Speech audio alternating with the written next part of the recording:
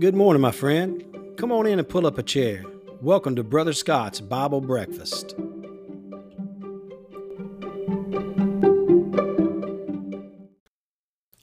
Mark Twain had some pretty funny stuff to say about politics and politicians. He said that politicians and diapers must be changed often, and for the same reason. He said it could probably be shown by facts and figures that there is no distinctly native criminal class except Congress. He said the government is merely a servant, merely a temporary servant.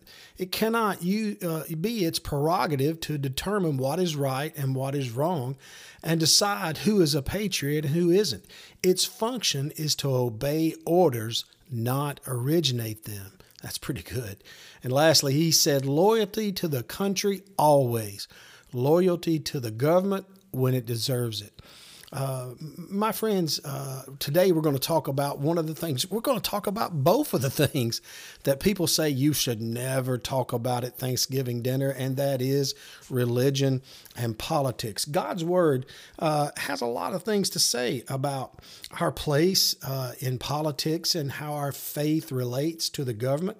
In Romans chapter 13, it talks about how every person should be subject to the governing authorities.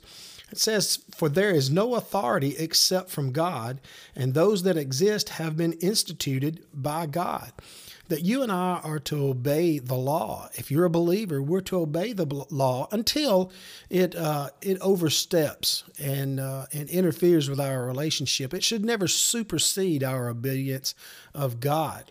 And so Romans talks about that. 1 Timothy chapter 2, it tells us that we should pray for our leaders. In Titus chapter 3, it tells us that we should avoid foolish controversies, genealogies, dissensions, and quarrels. That we shouldn't allow politics to separate us and allow politics to be something that hinders us from loving our neighbor and having influence for the gospel. In Acts chapter 5 and verse 29, Peter said, "We must obey God rather than men." So at no time should our love of the country and our love of the Constitution ever supersede our love of God's Word and our obedience to Him. In God's Word, I want to look at a passage from Ephesians chapter 4 today. It talks about the new man, putting on the new man and new birth. And I want you to listen to what it says in verse 25. It says, "Wherefore, putting away lying, speak every man truth with his neighbor, for we are members one of another. Be ye angry and sin not, and let not the sun go down upon your wrath. Neither give place to the devil." Listen to this. "Let him that stole steal no more, but rather let him labor, working with his hands, the thing which is good, that he may have to give him that is in need. Let no corrupt communication proceed out of your mouth, but that which is good to the use of edifying, that it may minister grace unto the hearer. And grieve not the Holy Spirit of God, whereby you are sealed until the day of redemption. Let all bitterness and wrath and anger and clamor and evil speaking be put away from you with all malice.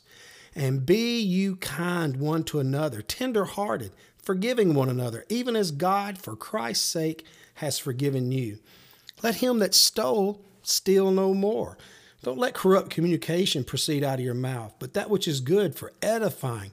Don't grieve the Holy Spirit. Don't be bitter. It says for us not to have wrath and anger and clamor and evil speaking."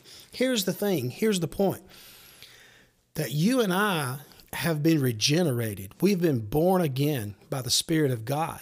And we should never allow anything to proceed from our mouth or our attitudes that is going to divide us and keep us from loving people and sharing the gospel. Our politics should take a back seat to our relationship with Christ. Our passion for the gospel should always be greater than our passion for our politics or our politicians or our political parties. I first voted in 1984. The first person I ever voted for was Ronald Reagan for president. And I'd been influenced by Hollywood and the music business and celebrities. And I guess I kind of had some tendencies that I don't really have now. But I got saved when I was 18, and I just kind of saw the world different. And I had all of these thoughts and beliefs about the social order and how I was to stand on this issue or that issue. And I just really couldn't put it all together till in 1991, I was working at a screen printing shop in Jackson, Tennessee. And the guy that I was working for had a radio playing, and it had a guy talking on there. And I'm like, yeah, that's kind of how I see the world. And all the things that I was trying to put together and coalesce with my faith and reconciling that with politics, it all kind of came together. And the fellow I was listening to was Rush Limbaugh. And I know that a lot of people listen to this. You couldn't stand Rush. And I understand that. But you got to understand who I am and appreciate. You know, I'm a gun-owning Baptist preacher from Mississippi. Of course, I am going to be conservative. I'm always going to come down on the conservative side of things. But I'm not sold out to a political party. My allegiance is with the Word of God, the church. I don't think we should swear an allegiance to a party. These political parties are really self-serving. When we go to the polls, many times we have to pick the lesser of two evils. It's really hard. And I just, I'm kind of gotten soured on the whole thing. I still am going to participate, especially on the local level. But you take an issue like abortion, where a Baptist preacher is going to fall when we talk about abortion. But here's how it goes. If one politician tells me I am definitely for late-term abortion, I am definitely for allowing these things to go on, and it should all be legal all across the board, well, and the other guy tells me, well, I'm opposed to that. I'm going to stop this and I'm going to stop that. Well, you tell me one thing and do another. The blood is not on my hands. It's on your hands. And here in America, I hear people, abolitionists and such about abortion. And really in America, we only have two ways to solve things and to resolve things, to make our stand. And that is with a ballot or a bullet. And I don't think God wants us going around blowing up abortion clinics and shooting people. We've been patient, and Supreme Court struck down Roe versus Wade, which I'll just be honest with you, I never thought in my lifetime I would see. It took it back to the states. So now in the state that I live in, as far as I know at the moment, you can't get an abortion in the state of Mississippi. And so that's progress. It's not the best thing. It's not resolved. Innocent children are still being murdered. But, we did our part, voted for people who put judges in place. And like I said, 1973's Roe v. Wade, and never dreamed that in my lifetime I would see it struck down. But anyway, I personally will never endorse a political party or an institution. I'm very careful linking my name to a politician. Unless I'm around someone, if I'm spending time with them, I see how they live their personal life. I see how they treat their wife, how they treat their children, how they lead. I would never endorse somebody that I only see on television or on the internet. I'm just not going to link my little red wagon to somebody I don't know. Now, local politics, I recently had two of my dear friends, men in my church, that ran for public office, and I know both of them. I've broken bread with them. I've seen them love their wives. I've seen them father their children. I've seen them faithful in church every time the doors are open. I've seen them serve. So I have no problem saying, hey, these are two guys that walk with Jesus. But I wouldn't hitch my name and my influence and my character to someone I do not know. If I choose to endorse an activity, a person, a party, a candidate, whatever it is, it not only reflects me, but it reflects my family, my church, my profession, my calling. But ultimately, when I, as a minister of the gospel, link my name with someone or a party or a politician, it is going to ultimately reflect Christ. And that is very serious. Scripture says that our citizenship is in heaven. That should be our first allegiance. That's where it should lie. I think we should be active in politics. I think we should be informed about politics. We have to take part in these things, and it does make a difference. But you have to keep it in perspective. When we go to the polls, when we talk about politicians and politics, we must always look at these things through the lens of God's Word. We call that our worldview. In 1984, as a young man, I put on a pair of glasses that I would see everything through my worldview of the Word of God. As a man, as a husband, as a father, as a pastor, and as a citizen of the United States, the lens I must see things through is the Word of God. We have to keep it in perspective. So as far as politics, we have to look. And like I said, we have to sometimes pick the lesser of two evils, the one that is lying to us even. But if he tells me he's going to do one thing that I think is scriptural, is honoring God, and he chooses to do another thing, I believe I've done my due diligence. And I think that's the way we have to approach things. Our citizenship is in heaven. Our voting should reflect that. We can't check our faith at the ballot box. We have to go into the voting booth with our faith and vote our faith. And you know, it's the process is not perfect. One could even go as far as to say it is corrupt. But that doesn't mean we throw down the responsibility we have as the believers to try to influence our culture, to engage our culture, to take part in the political discourse. And I don't think we should have a theocracy. In America, that doesn't work. The Muslim, the Jew, the Hindu, the atheist, they carry the same rights in America that the believer does. Even though our founding fathers some of them were believers, some of them were deists. They just believed there was a God, but they certainly wouldn't believe the gospel as I believe.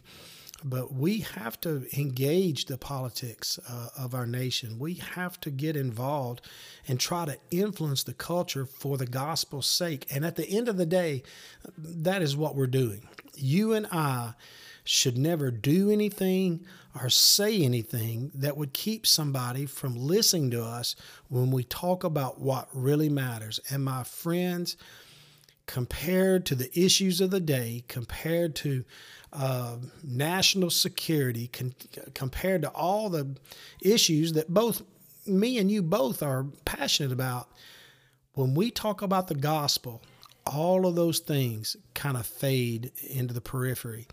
So what am I saying to you today? It's okay to be political. It's okay to have stances and beliefs. If you're a Christian, they should correlate to God's word. They should in no way vary from what God would have us to be and believe and teach and share.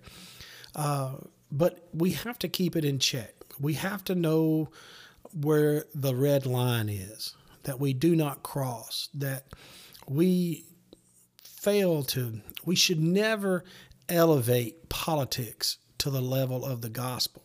We should never wholesale endorse somebody that we really don't know. And my friends, you really don't know what these people do in their private lives. You don't know what they say when the camera is turned off. So my advice would be very, very careful who you hitch your little red wagon to, who you link your character and link your integrity to.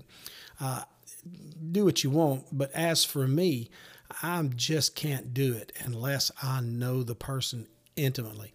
It's kind of like we talked about preachers. I don't like preachers being piped in on cameras from a different location. I think if somebody's going to preach the gospel to you, you need to know the guy. You need to be able to talk to the guy. You need to be able to see him love his wife. You need to see him how he raised his children. You need to see him when he gets in the pressure cooker of a situation.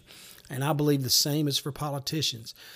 Be careful, because you may think you know these guys, but a soundbite is not a life of testimony. So be very, very careful. Well, friends, that's what I wanted to talk to you today about politics. Not going to tell you how to vote or who to vote for.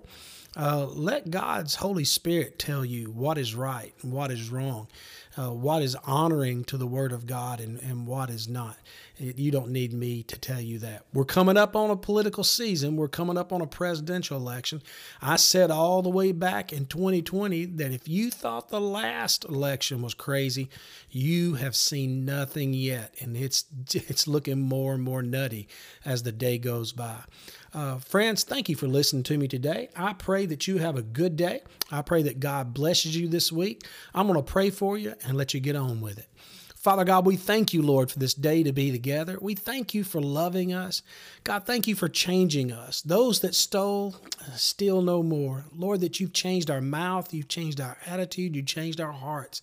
And God, help us in all of the areas of life, even in politics, Lord, to put the gospel as the preeminent thing in our life. God, today and this week, I pray you'll give my friends and myself opportunities, Lord, to share the gospel. Lord, help us not let our attitudes and our political beliefs, God, interfere with our duty and our call to share the gospel. Lord, I pray you'll prosper my friends. I pray you'll keep them safe, Lord. And Lord, bring us back together soon. God, we love you. Thank you so much for loving us first. We ask this in Jesus' name. Amen.